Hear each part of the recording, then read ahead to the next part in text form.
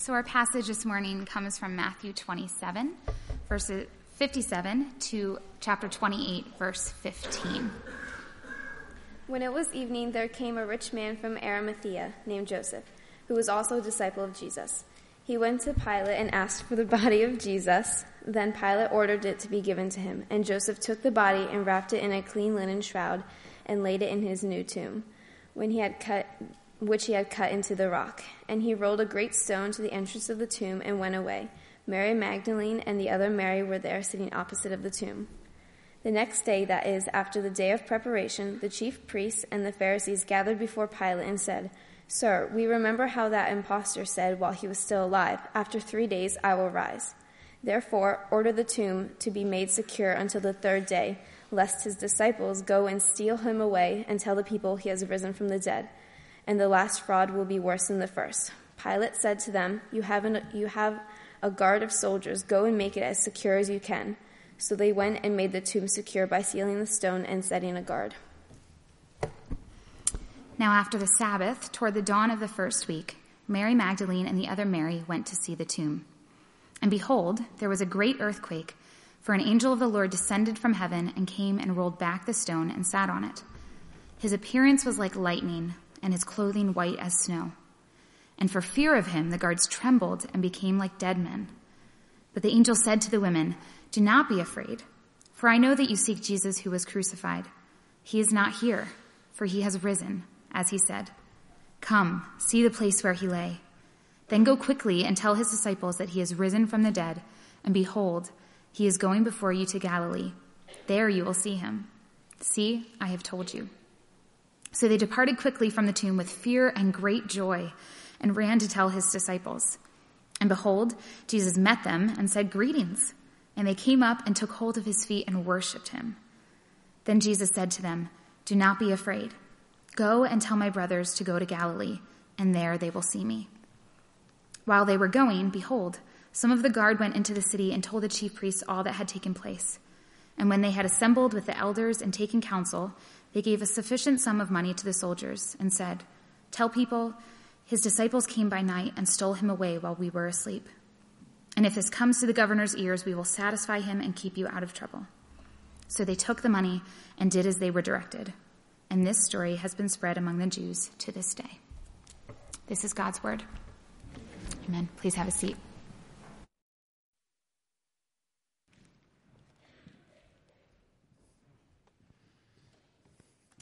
I invite you to keep your Bibles open to Matthew 27. And let's pray together as we look at God's word and seek to hear from him this morning. Gracious Father, may we never get used to the incredible privilege of being able to open a book and know that the words on the page are the very voice of God. And that when you speak, you're speaking in accordance with your character, your holiness, your righteousness, your mercy, and your love. Lord, may we see you more clearly as we look into your word. And God, we know that in order to do that, we need your Spirit. And so we pray that your Holy Spirit would be at work among us, opening our eyes, Lord, as we just sang and prayed together, giving us ears to hear your voice, and changing our hearts, even while we gaze at your word and consider it. May your Spirit be at work to make us more and more like Christ. What a sweet privilege it is, and we praise you for that, God. In Jesus' name, amen. Well, concluding a series through one of the Gospels this time of year feels a bit like a clash in seasons. So last week we had a Good Friday sermon on the Sunday before Thanksgiving. This morning, we have an Easter sermon on the first Sunday of Advent. And yet there's something, I think, fitting about that, because it reminds us that as we celebrate Advent, again, the promise of God's coming, the sending of his Son into this broken world, we're reminded that story was going somewhere.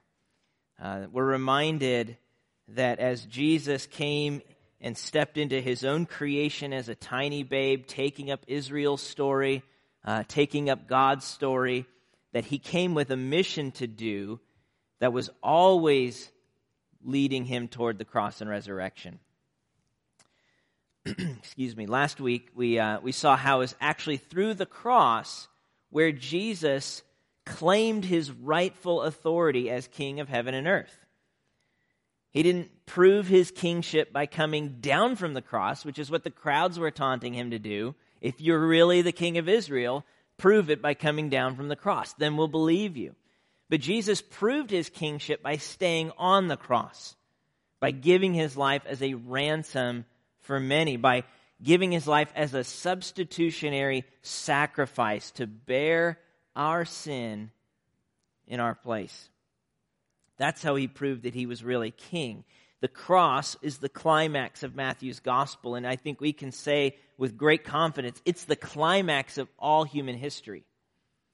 And yet, as we turn the page this morning, we see it's not the only, it's part of the climax, but there's another side to that climax that we can't forget. Because Jesus didn't stay dead. There were 3 people who died on the cross that Friday. Only one of them got up Sunday morning. Only Jesus. What he accomplished through the cross is completed through the resurrection. As scholar N.T. Wright says, take away the resurrection of Jesus and you leave Matthew without a gospel. The cross is the climax of his story, but it only makes the sense it does as the cross of the one who was then raised from the dead. The resurrection is essential to the Christian faith.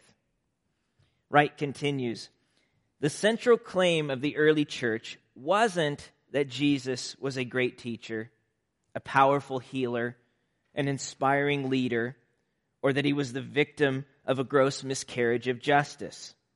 All of those were true, but they wouldn't add up to the early Christian faith and life. The crucial fact they believed was that Jesus had been bodily raised to life after being well and truly dead and buried. This is what they announced to the startled world. And you look through the story of Acts, where we see the early church preaching and the church growing, and that's exactly what we see. Not just proclaiming the cross, but the resurrection as well. You think of Peter's sermon at Pentecost in Acts chapter 2. That after Jesus was crucified and killed by the hands of lawless men, quote, God raised him up, loosing the pangs of death because it was not possible for him to be held by it. Or as Paul is later preaching in Antioch in Acts 13, he says, and we bring you the good news, the gospel, that what God promised to the fathers, this he has fulfilled to us, their children, by raising Jesus. The resurrection is central and essential. Paul puts it rather bluntly in 1 Corinthians 15 when he says, and if Christ has not been raised, then our preaching is in vain and your faith is in vain. If Christ has not been raised, your faith is futile and you are still in your sins. But it's precisely that point that the enemy and the world around us would like to convince us of, that Christ has not been raised. That we would be foolish if we believed such a story, much less to hang the entire weight of our hope on such a ridiculous impossibility. Modern science has helped us grow out of such ancient superstitions. We know now that dead people don't rise. Certainly not after 3 days. Maybe the disciples were honestly mistaken. Maybe they talked about how Jesus rose in their heart or how he lives on in their teaching, and later generations misinterpreted that and thought he was talking about bodily resurrection. Maybe they just made the whole thing up. But whatever the case, people just don't believe that stuff anymore. It's amazing that they ever did. That's what the world wants to convince us. But then again, if it's true, if Jesus did rise bodily from the grave on the third day, then that changes everything. That changes absolutely everything. And so, is there a basis for the basis of Christianity? Should we believe in Christ's resurrection from the dead? It's interesting, when Matthew tells this story, unlike John or Paul later in his letters, Matthew doesn't go much into the theological significance of the resurrection.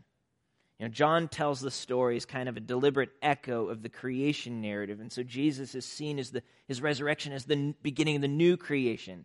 Or Paul, has much to say about the theological weight and importance of the resurrection. Matthew doesn't go into that very much. His primary burden is simply to demonstrate to us the fact that it actually happened. That's what Matthew wants to get across. That Jesus really did die. He really was buried, and he really did rise on the third day, just like he said he would. That's Matthew's burden. He didn't just rise in my heart. He rose bodily from the grave. Take away the resurrection of Jesus, and you leave Matthew without a gospel. And he's not about to let us do that. And the way that he makes his point in this story is kind of like a well-played game of chess. I don't know if anybody here plays chess regularly. Anyone? Not too much? The handful of hands, those are the people I know never to play with. I'm no good at the game of chess. When I taught Joshua to play several years ago, it was only like game 3 or 4 before he started beating me. And so, and the reason I'm told is largely because I have no ability to anticipate my opponent's next move. That's supposedly critical to chess. Being able to anticipate the next move of your opponent and know what your next moves are therefore going to be, so that you can, block them and surpass their defenses. Well, that's kind of what Matthew's doing in the way that he tells this story. He anticipates the different moves that critics and skeptics of the resurrection might take in trying to explain away the resurrection, and then he cuts each of those off at the pass, showing how they can't be true. He directly confronts one theory, that the disciples stole the body. But he undercuts multiple theories in the way that he kind of carefully tells this story. And so what I want to do this morning is for us to kind of see that game unfold, to see the anticipated theories and Matthew's skillful check on each one of them, so that we can believe his message with confidence, that Jesus Christ really did rise from the grave, and that really does change everything. So look again at Matthew 27, verse 57, and we'll consider our first theory in trying to kind of explain away the resurrection, which is that Jesus wasn't really dead. That's theory number 1. Jesus wasn't really dead. It's possible, some suggest, that he hadn't quite fully died on the cross. He was only mostly dead. And so that they took him down too early, and he'd only swooned or fainted from blood loss or from shock or whatever. And then he came to on the third day, and he walked out of the tomb. That theory's been quite popular for about the last 150 years among critical scholarship and such. And yet what's interesting is that Matthew anticipates that theory clear back in advance by going into the details of what happened to Jesus' body after the cross. Look at Matthew 27, verses 57 to 59. When it was evening, there came a rich man from Arimathea named Joseph, who was also a disciple of Jesus. He went to Pilate and asked for the body of Jesus. Then Pilate ordered it to be given to him, and Joseph took the body and wrapped it in a clean linen shroud. I think it's interesting that nobody just kind of came and took the body down themselves and then carted it off. Rome handed over the body of Jesus. They had to get permission before they could get access to it. And as one historian puts it, Roman soldiers and governors didn't go in for half measures when it came to carrying out capital sentences. They knew how to kill people, and they knew how to make sure they were dead. Joseph didn't just get the body. He got it from Rome. Rome gave it to him. In fact, in Mark's account of this story, Pilate's surprised that Jesus has died so soon, and so he actually goes to double check and make sure that he's actually dead before he hands him over. Jesus really died, and he really was buried. Joseph wraps him in a linen shroud, and then John tells us that Joseph and Nicodemus together went and applied about 75 pounds of spices to his body as part of the Jewish burial custom. He died, and he was buried. Had Jesus only fainted and then later awoken and come out, then as scholar David Strauss, himself a skeptic of the resurrection, as he famously put, quote, "It is impossible that a being who had stolen half dead out of the sepulchre, who crept about weak and ill, wanting medical treatment, who required bandaging, strengthening, and indulgence, and who was still at last yielded to his sufferings, could have given the disciples the impression that he was a conqueror over death and the grave, the Prince of Life, an impression which lay at the bottom of their future ministry." So if they're going to go around preaching that Jesus has conquered the grave, that's not going to convince them if he merely fainted. It doesn't compute. It doesn't add up. Jesus really did die. But did he stay dead? What if they were looking for the wrong body? That's the second theory. They had the wrong body.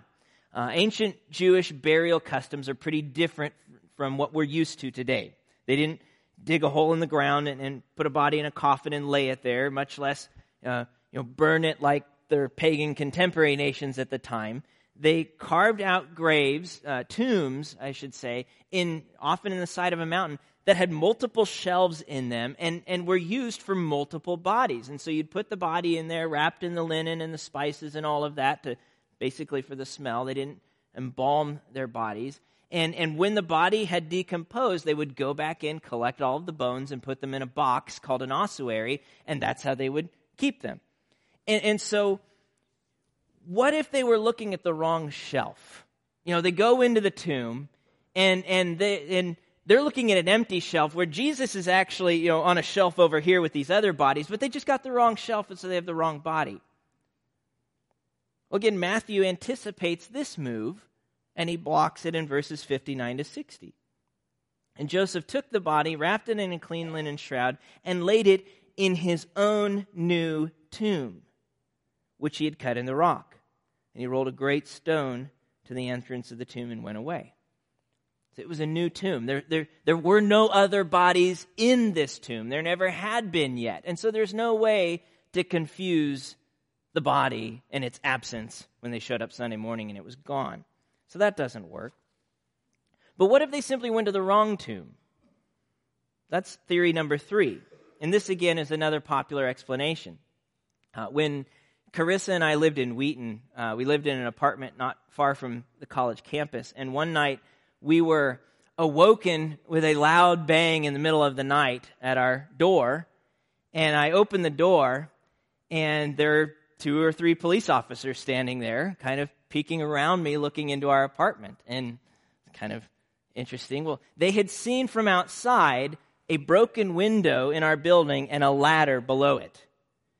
And they had estimated that that was our place. And so they were looking to see if there were intruders in our place or to find out if I was an intruder. Well, they miscounted. The neighbors, the young guys next door, had gotten drunk and locked themselves out of their apartment and decided rather than call Dad, they were going to try and let themselves back in. Well, maybe that's what happened here. Maybe the women who discovered the empty tomb simply miscounted. They were one off. Maybe. But notice what Matthew says in verse 61. Mary Magdalene and the other Mary were there, sitting opposite the tomb. This is when Jesus is being placed into the tomb. So the same Mary and Mary who were at the cross in verse 56 had been at the tomb when Jesus was put to rest there on Friday. They knew where to go Sunday morning. They didn't get the wrong tomb. Moreover, if they had gotten the wrong tomb, it would have been pretty easy for Rome and the Jewish authorities to go to the right tomb, grab Jesus' body, cart it around town, and put Christianity to bed once and for all. So, he really did die. He really was buried. And they really did go to the right tomb and found it empty. How else do we explain this? Theory number 4. The disciples stole the body. That's what must have happened. In fact, the chief priests were afraid that this would happen. They were concerned, and so they went to Pilate, and they tried to kind of put up their own defensive maneuver against this. Look at verses 62 to 66 in chapter 27. Next day, that is after the day of preparation, the chief priests and the Pharisees gathered before Pilate and said, "Sir, we remember how that impostor said while he was still alive, 'After 3 days I will rise.' Therefore, order the tomb to be made secure until the 3rd day, lest his disciples go and steal him away and tell the people, 'He's risen from the dead,' and the last fraud will be worse than the first." Pilate said to them, "You have a guard of soldiers. Go make it as secure as you can." So they went and made the tomb secure by sealing the stone and setting a guard. Now, what's funny about this little scene here is that the chief priests and the Pharisees who rejected Jesus remembered what he said about rising from the dead when his disciples didn't. They're off hiding for their lives right now. Hopes crushed, basically. It's Joseph of Arimathea, not one of the 12, who goes and retrieves the body. And it's the women. It's Mary Magdalene and Mary, the mother of James and Joseph. They're the ones lingering at the cross and going to the tomb, while the 12, now 11 after Judas, are in hiding. So the Jewish religious leaders didn't really have much to worry about in this case. In fact, Joseph is just as concerned to protect the body as Pilate was. He's the one who rolled the huge stone in front of it to protect the body against thieves or grave robbers or whatnot. And that's the stone that Pilate then had guarded and sealed with a Roman seal, which is basically kind of a way of saying, you break into this tomb, you're messing with Rome. You now have the Roman authorities to deal with. And the disciples just saw what Rome could do. They were in no frame of mind to tickle that dragon.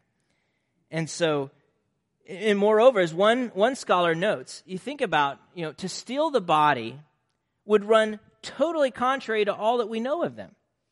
The ethical teaching that they have been passing on, their quality of lives, nor would it begin to explain the dramatic transformation from dejected and dispirited escapists hiding for their lives into witnesses whom no opposition could muzzle.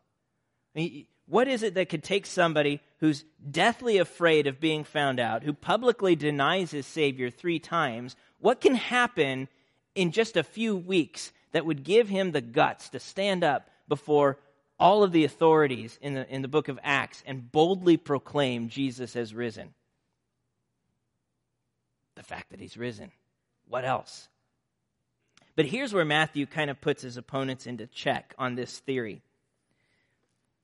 He recognizes that this theory is kind of the one that's really prevailing in his day and leading on up throughout the early church. And so he exposes the real source of this story.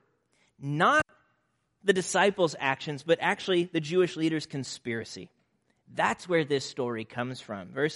Chapter 28, verses 11 to 15. While they were going, behold, some of the guard went into the city and told the chief priests all that had taken place. And when they had assembled the elders and taken counsel, they gave a sufficient sum of money to the soldiers and said, "Tell people, his disciples came by night and stole him away while we were asleep. And if this comes to the governor's ears, we'll satisfy him and keep you out of trouble." So they took the money and did as they were directed. And this story has been spread among the Jews to this day.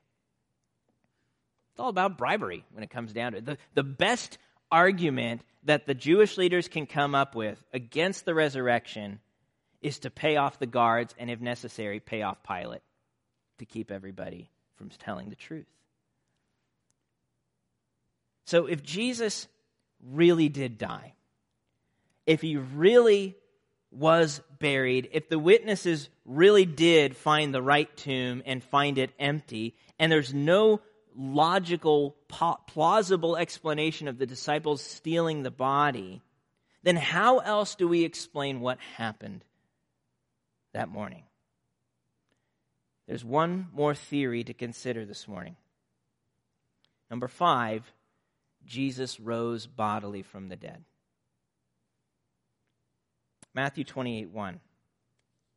Now after the Sabbath, toward the dawn of the first week, Mary Magdalene and the other Mary went to see the tomb. And behold, there was a great earthquake.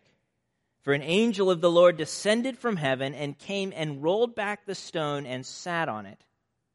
His appearance was like lightning and his clothing white as snow. And for fear of him, the guards trembled and became like dead men. But the angel said to the women, "Do not be afraid. For I know that you seek Jesus who was crucified.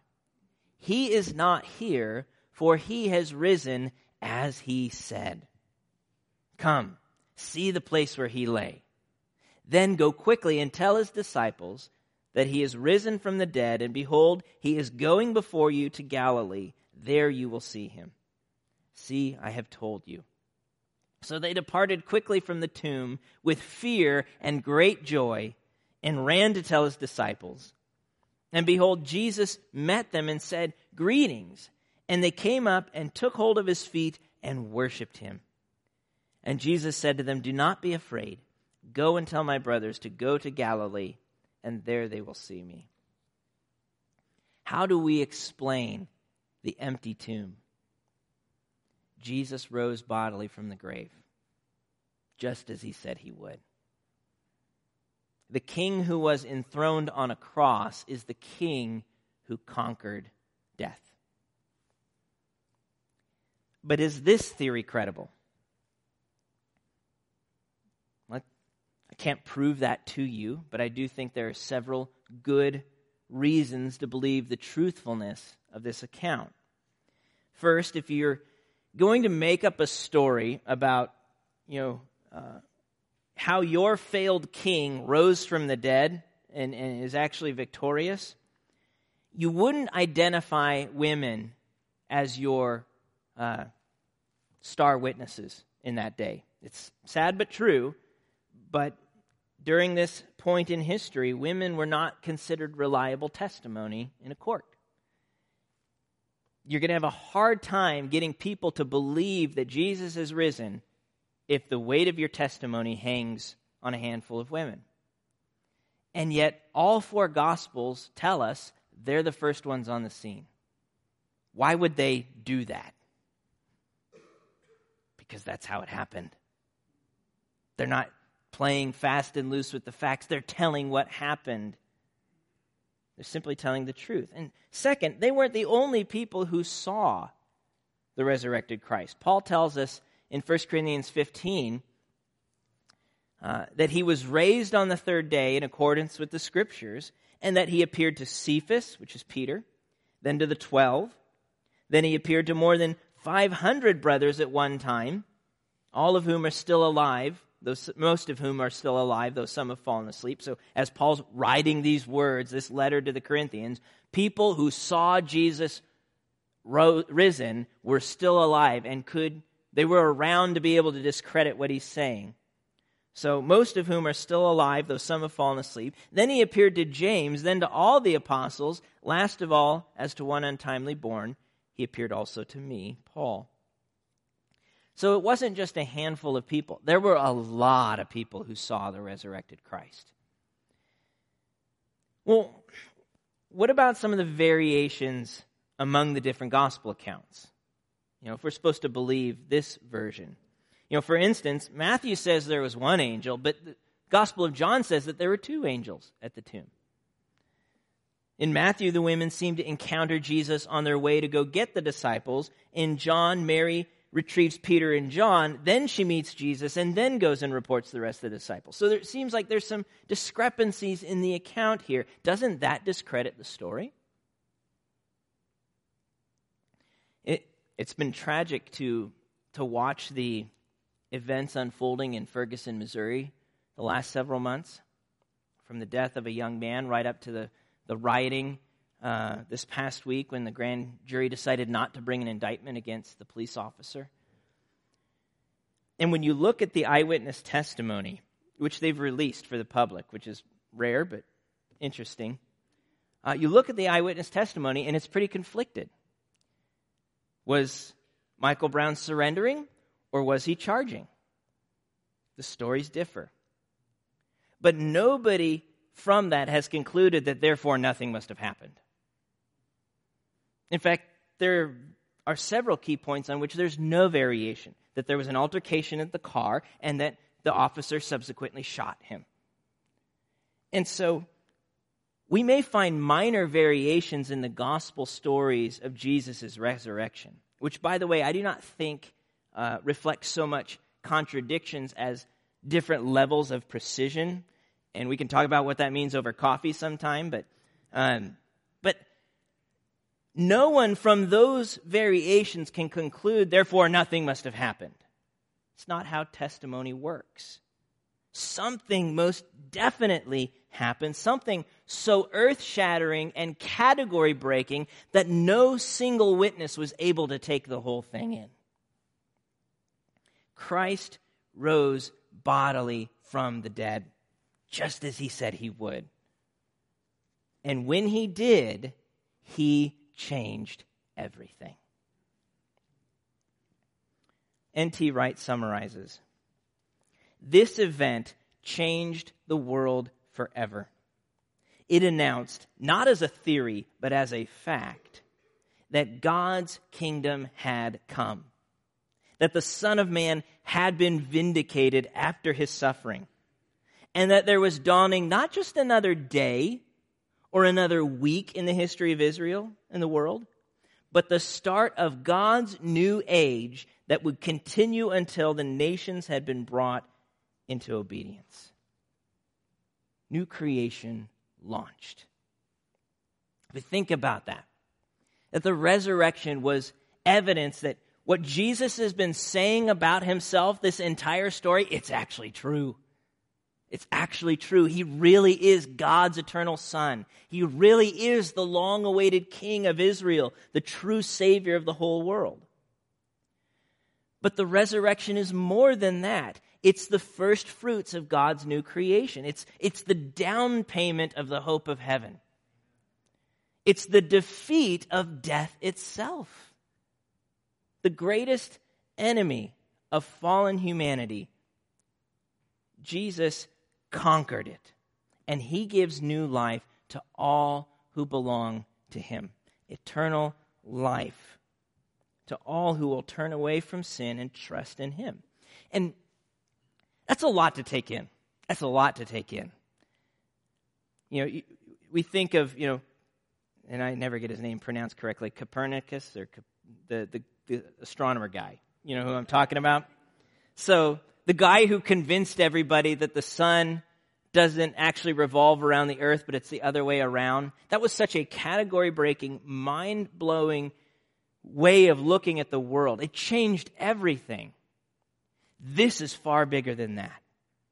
The fact that we serve a God who can raise the dead and who has started his new creation in advance and who will be faithful to complete it. And as we let that truth kind of hit us and sink in, we realize why the women responded the way they did in verse 8 to the announcement that Jesus had risen. So they departed quickly from the tomb with fear and great joy. Fear, because if Jesus is raised, this changes everything. God is so much bigger than we could have ever imagined.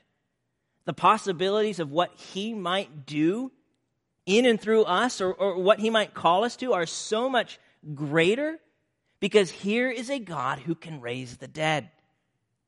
If you follow him, life will never be the same.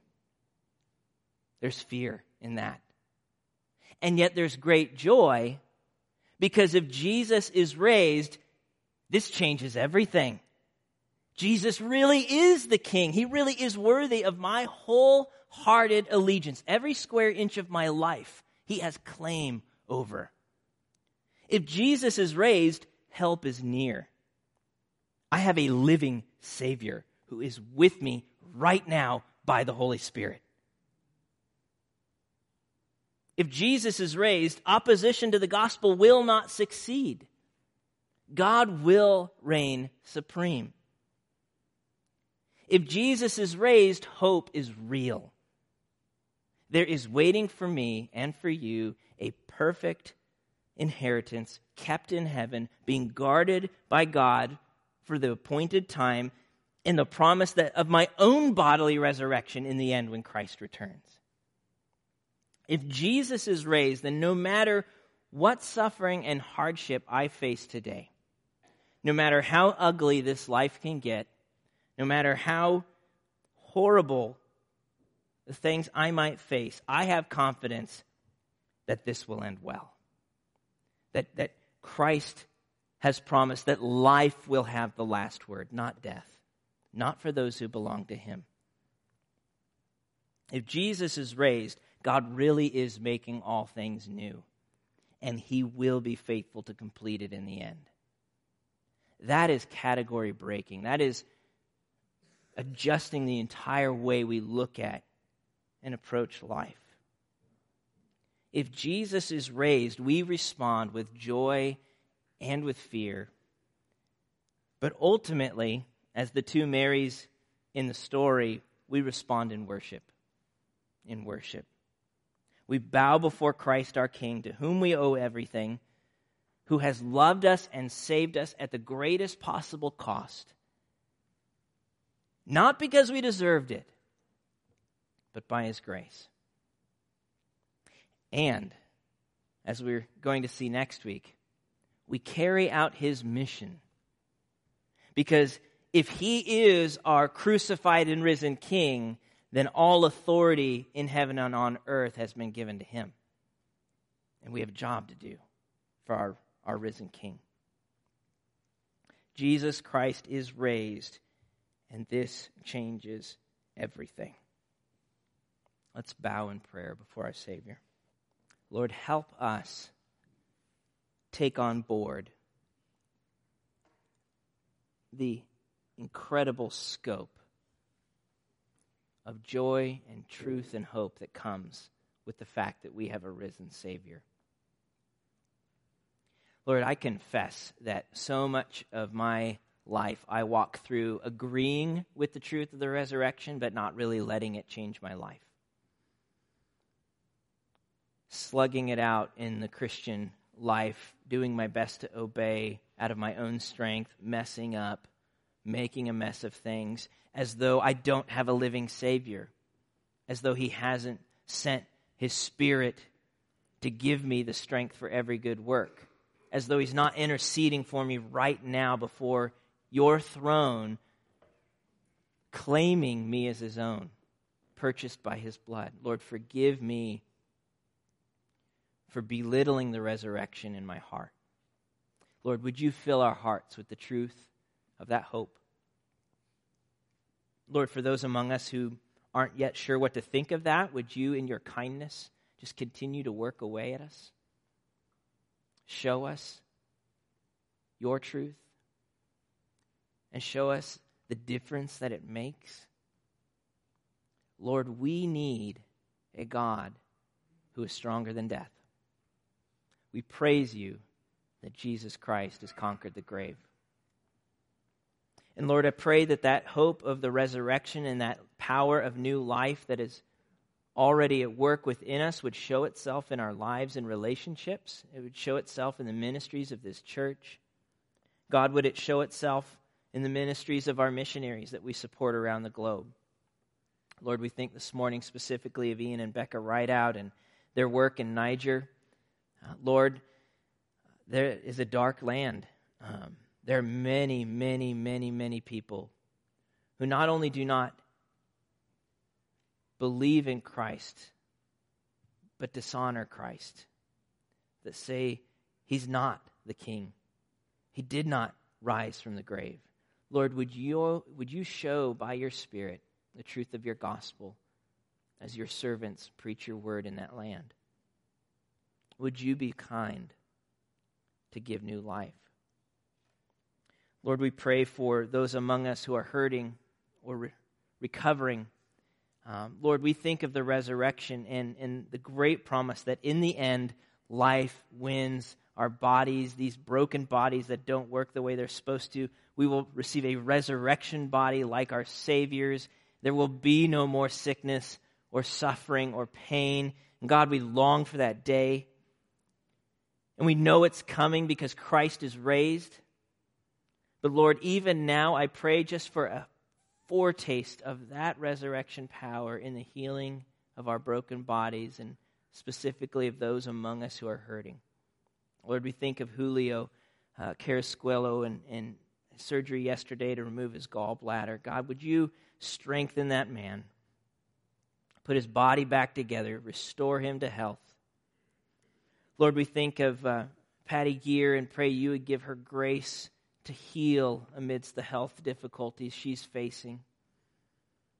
We pray for Davis Bates, Lord, that you would continue to sustain him and Nancy as she cares for him.